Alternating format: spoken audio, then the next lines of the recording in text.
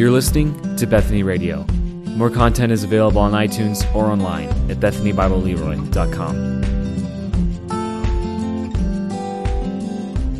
I invite you to take out your own copy of God's Word and find the book of Judges. Book of Judges, chapter 3. You can begin to head there. The last verse of Judges 3, verse 31. As you're on your way there, I had a couple pictures turned in last week. We were on the story of Ehud. Or, as Weston put it, Lefty killed Hefty. So, yeah. I think the pictures were pretty good. They're up in the back. They weren't too graphic, but that's what we read about. Knives, daggers, two-edged swords, right? And such. So there he is. There's Ehud and the king is dying. I love the X's over the eyes. There's one more picture. Now the king's, we think he's on the latrine, at least the servants do. And they're asking, I won't read all the details. It stinks in there. What do you have to eat? Maybe a chili dog, Weston thinks. So, okay. Who knows? That's where they came from, chili dogs from the Moabites. We're still dealing with that curse, aren't we? So, okay. Thank you, Weston. All right, Judges chapter 3, verse 31. We went from a lot of verses last week to one. There is certainly less detail here, excruciatingly less detail, only a bit. But let's read it. It's God's Word. And then look into it. So Judges chapter 3, verse 31. After him was Shamgar, the son of Anat, who killed 600 of the Philistines with an ox goad, and he also saved Israel.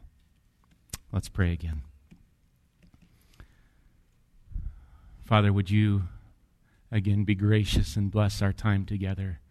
You've already blessed our morning to worship together and the sound of your praise echoing in this room with the saints.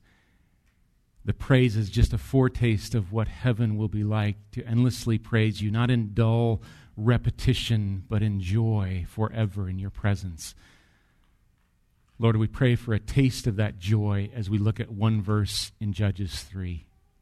May your Spirit reveal what your Spirit's already written to our hearts. We would ask this in Jesus' name. Amen. One author, writer, commentator that I quote from often, Dale Ralph Davis, he writes this about this account of Shamgar. He says, though scholars have recently lavished some attention on Shamgar, his name is hardly a household word among Christians. He says, well, who would know about you if your life were reduced to one sentence? Shamgar has been passed over in the church year and hence doomed to oblivion. After all, who ever heard of a Saint Shamgar and All Angels' Day? Davis has a point, doesn't he, in what he said here. And you might find in a children's Bible storybook the story of Samson or David and Goliath, but probably not going to find the story of Shamgar there. So the question is, do you stop here with just one verse, just such a short account? Do you move on, tie it to Ehud, and by the way, there was Shamgar. What do you do with this? Does this make a sermon here? And the answer is absolutely, yes. It's one verse, of course. There it is. And we're going to just dive into this and hopefully feast on a meal of God's Word, even if it's just one sentence here, because that's what it is. It's God's Word, isn't it? Well, because of how short the text is, I'm just going to ask 5 questions of the text. We'll kind of go through these in order. So here's the questions, maybe that come to your mind as we just look and look on this one section. Here's the questions. Number 1, who was Shamgar? Who's the son of Anat? That's question number 1. Anything? Who's Shamgar? And then, in response, who are the Philistines? That's question 2. 3, hopefully, maybe you're asking, what is an ox goad? Number 4, question 4, how did Shamgar kill 600 of the Philistines? How did that happen? And then number 5, we're going to ask what's absent here. What's missing and why is it significant? What's absent? Why is that significant? So first, who is Shamgar? son of Anat? Short answer, no one's all too sure. And we could move on to the next question, but we'll look at it. It seems that his name is not of Hebrew origin. He's not an Israelite. Makes him a foreigner. Some people would say his name means stranger, which I think is interesting. There is a phrase that might help us, Shamgar, the son of Anat, or it looks like in your Bible, Anath, something like that, could maybe either way. Some look at that as kind of maybe a military, rather than, just as of a son of a guy named Anat, actually maybe a military designation. Anat, this A-N-A-T-H, was seen as the Canaanite goddess of war. So that could be kind of has this warrior thing to him, or it could be just stating where he's from Beth Anat, or Beth, it looks like that, Beth Anath. The problem is that Beth Anath, that place, is located in actually two places, but it seems to be that this, where he's from, would be in the north region of Israel, north and to the west of the Sea of Galilee. If you still have that little map I gave at the beginning, you've actually got Shamgar. The ESV Study Bible here is thinking he's out Beth Anat, out there west of the Sea of Galilee. That gives you an idea of where he's at. Let's look at that a little bit. Head back to Judges. If you're already there, you're just about there. Go to Judges chapter 1, verse 33. And this gets interesting. Back to Judges 1, 33.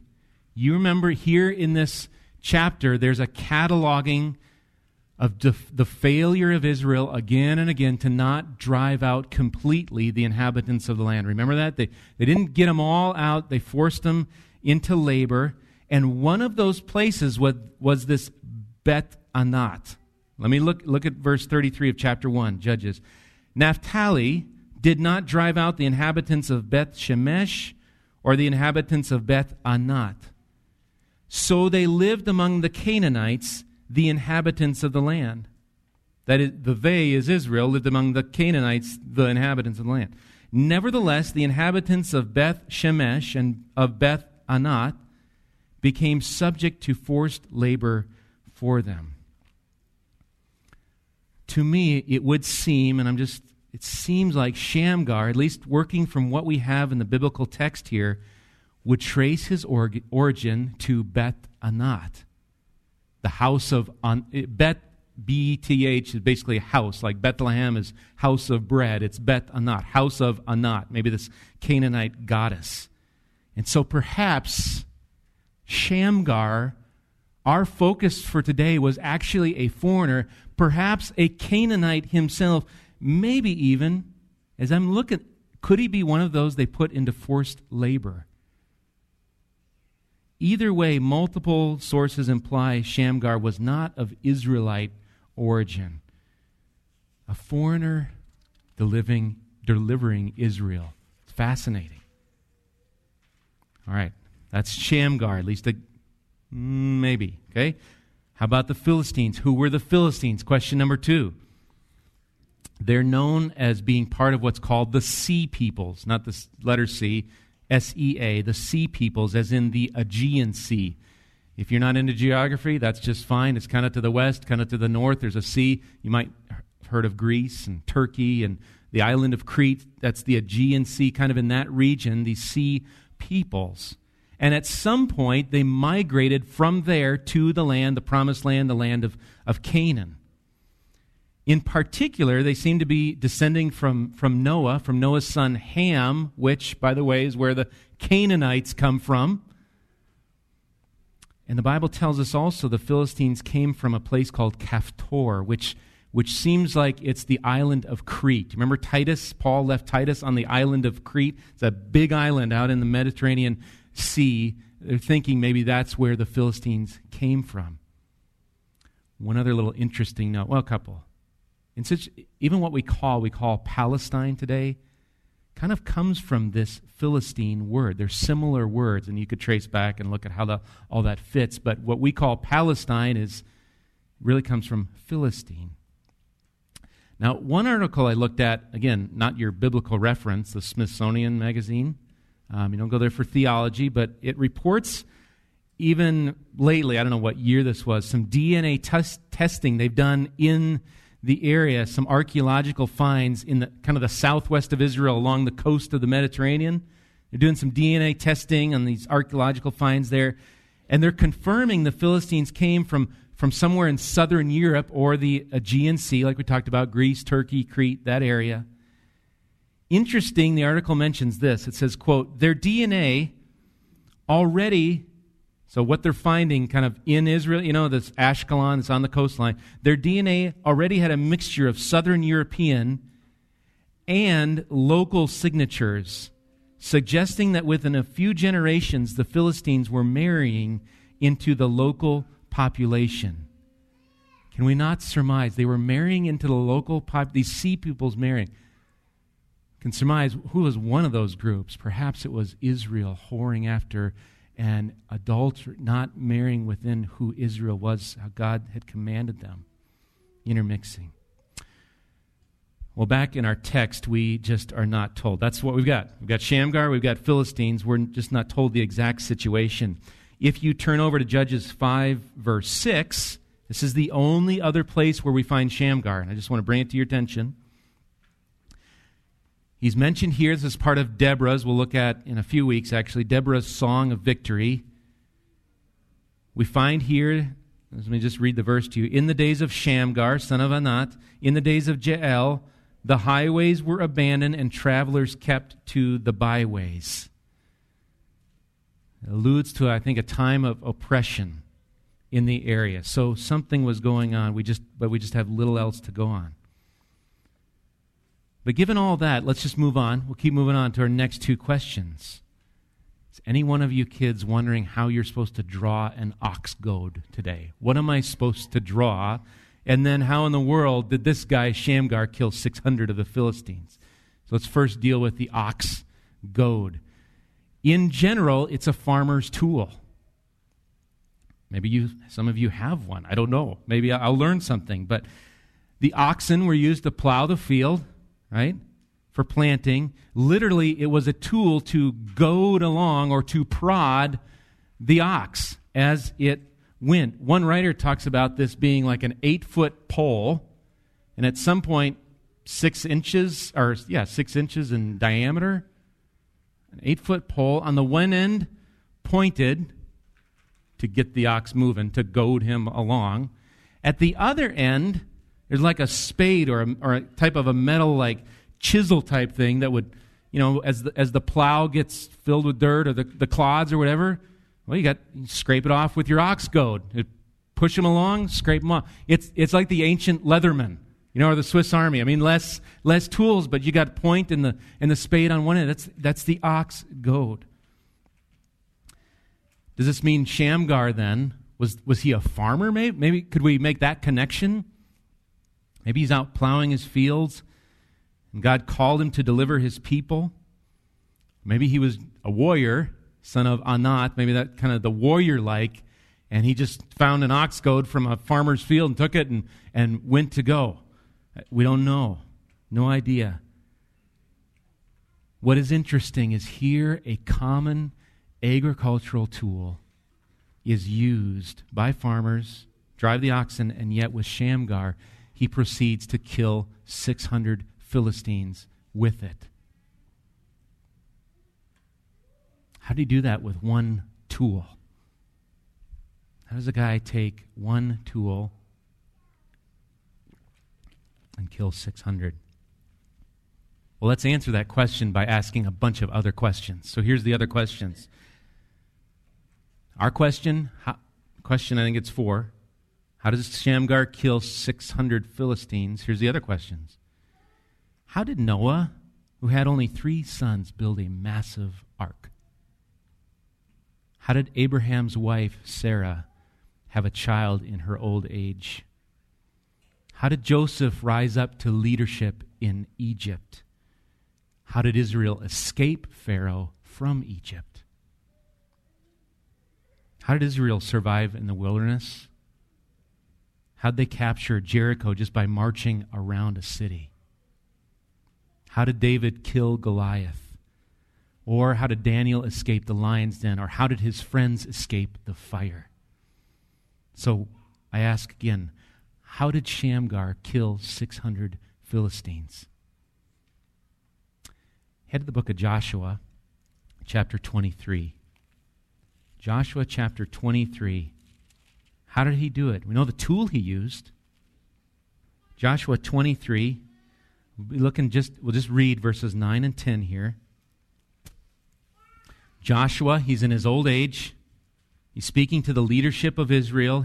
Before he leaves them, he's given instructions to them. He goes, follow the Lord, cling to the Lord. And then he recounts this in verses 9 and 10 of Joshua 23. You find it? For the Lord has driven out before you great and strong nations. And as for you, no man has been able to stand before you to this day. One man of you puts to flight 1,000, since it is the Lord your God who fights for you, just as he promised you. Is the same God is he the same God at work in the time of deliverance for Israel by the hand of Shamgar and his ox goad? The Lord fought for him. The Lord is the true deliverer of Israel. So our question is, did the tool matter? Well, he used it. That's what he used. Did it really matter? I mean, if the Lord is fighting for you, could Shamgar have used a brick? I think so. Or a pencil or a stick or as Samson will do, a donkey jawbone. We're going to see later on in Judges. What matters is that the Lord is the one fighting to graciously deliver his people via a foreigner named Shamgar. Our New Testament says this in Romans 8:31. What then shall we say to these things? If God is for us, who can be against us? Or a little bit further in verse 35, who shall separate us from the love of Christ? Our God, whose love for his people is magnificent and long-suffering, will not allow us to be separated from him. And we see it here that God's power in the hand of his servant can take on 600 or more. So one last question then as you head back to Judges 3, verse 31. One last question of the text. What's not here? What's absent? And why is that significant? We just come back to the fact we've got an entire account of a judge in one verse. And yet at the same time, so many details that we've looked at, those cycles, they're absent. The corruption, the consequence that we've looked at, absent. The crying out to the Lord, absent. There is deliverance here, but then we're not even told what happened to Shamgar. When did he die or how many years? All these sorts of things. You could say Shamgar was a judge and somehow in the time of Ehud, he's kind of squeezed into the broader account here. You know, he's just kind of he's writing Judges and, there's Shamgar and here's a sentence on Shamgar. I got enough space in my parchment, whatever, to write that in.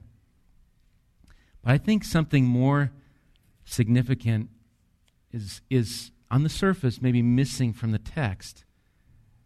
On the surface, the account seems rather godless. If you just had this sentence, it seems that way unless we step back and consider something. Perhaps, and I'm just perhaps, did the author of Judges intend to be brief? Was this his point, to be really short? I tend to think it was his plan, in order to make us pause and consider, why is this show so short? What's behind this account? God's not even mentioned here.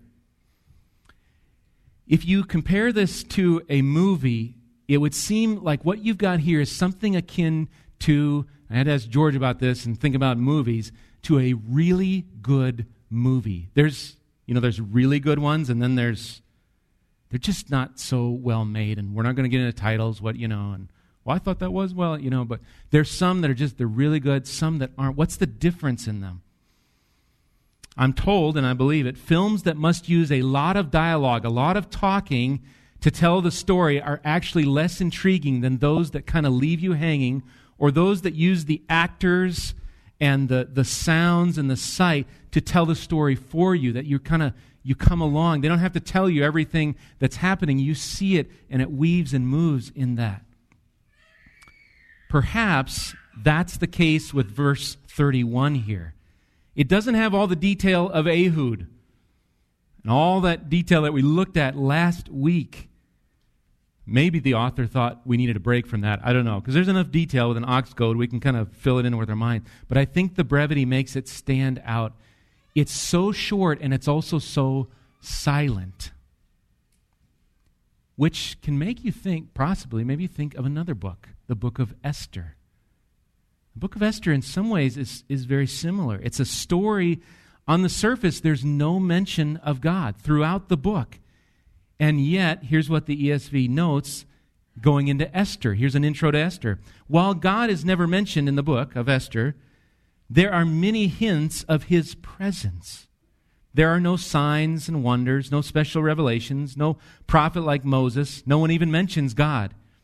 Yet the way the story is told makes it clear that even when God is most hidden, he is still present and working to protect and deliver his chosen people. The God of Israel, their Lord, in this brief and yet in the silence magnified, he is the one who delivered his people via a foreigner and an ox goad. Which leads then to two questions in application. Two questions as we apply this in our lives. One, you may not own an ox goad. I don't think it's to go out and find one and buy an ox goad. But the question is, what tools, what gifts, as insignificant as they look like, what tools has God entrusted to you for the sake of his purposes, for the kingdom, and for his glory? What tools are in your field or in your house or in your makeup of who he's made you to be? You may own a truck and a trailer, and you use it for God's glory. You might only have 2 quarters that you just put in the offering or you gave to a missionary to support God's kingdom in another land. You might buy a Pepsi for someone just because they need some encouragement at night. A mighty God uses ordinary means. Here's what Matthew Henry comments on this passage. He points out a couple things. He says, 1, that God can make those eminently serviceable to his glory and his church's good whose extraction, that's an old word for meaning their lineage, their education, employment are very mean, not mean-like, but just they're very little, they're very obscure in their education, who they are. God can use them. He says, he that has the residue of the Spirit could, when he pleased, make plowmen, judges, and generals, and fishermen, apostles. And then he says, number 2, it's no matter how weak the weapon is, if God direct and strengthen the arm. An ox goad, when God pleases, shall do more than Goliath's sword. And sometimes he chooses to work by such unlikely means that the excellency of the power may appear to be of God. God's grace and power come in the mundane, the ox goads, seemingly insignificant events even of our lives. If you're like me, maybe we're looking for mass revivals, huge outpourings of God's hands, and it's okay to look for that and pray for that, but in the meantime, we might miss the work that God is doing all around us and through us. It's through Pepsis and through trailers or through 2 quarters. And so secondly, being tied to the first, what tools has God given you? Secondly, what kind of God do we worship who takes what looks to be insignificant and he uses it for his good and glorious purposes? What kind of God is this? As we approach the Easter season, how insignificant and weak God's kingdom must have looked. Remember on that Friday there in Palestine? The supposed Savior and King, his hands nailed and his feet nailed to a cross, being scorned by men and therefore dying on that Roman cross, looks kind of weak. And yet the God of ox goads and lefties and old men like Othniel is a God who was forsaken on the cross and yet was raised to life, and he conquered sin and death. And he gave eternal life to all who would look on the Son. Shamgar's story is not unique. All throughout Scripture, and even leading to the cross of Christ, God demonstrates the might of his power to deliver and save. I'll close with how Paul puts it in 1 Corinthians chapter 1, verses 22 through 25. It says this: "For Jews demand signs, and Greeks seek wisdom. But we preach Christ crucified, a stumbling block to Jews and folly to Gentiles, but to those who are called, both Jews and Greeks, Christ, the power of God and the wisdom of God. For the foolishness of God is wiser than men, and the weakness of God is stronger than men." Let's pray together. Lord, thank you for the stories of a guy like Shamgar that remind us of your work to save a people who did not deserve your mercy. Your work in the lives of people that when we are weak, your power is made strong. And that you use the tools that you've given us to serve you, the varied gifts that are in the hearing of my voice today. Everyone with different gifts, different tools to use for the kingdom, some quite ordinary. Like a small bottle of Pepsi. Lord, may you use us. May we see your hand in these different areas of life. May we be instruments in your hands to proclaim you to a lost world, to encourage one another, and to be in awe of a God who would use a foreigner and an ox goad to accomplish your purposes. May we see your hand in our lives and give you glory for it. In Jesus' name, our powerful deliverer. Amen. You've been listening to Bethany Radio, a production of Bethany Bible Church in Leroy, Minnesota.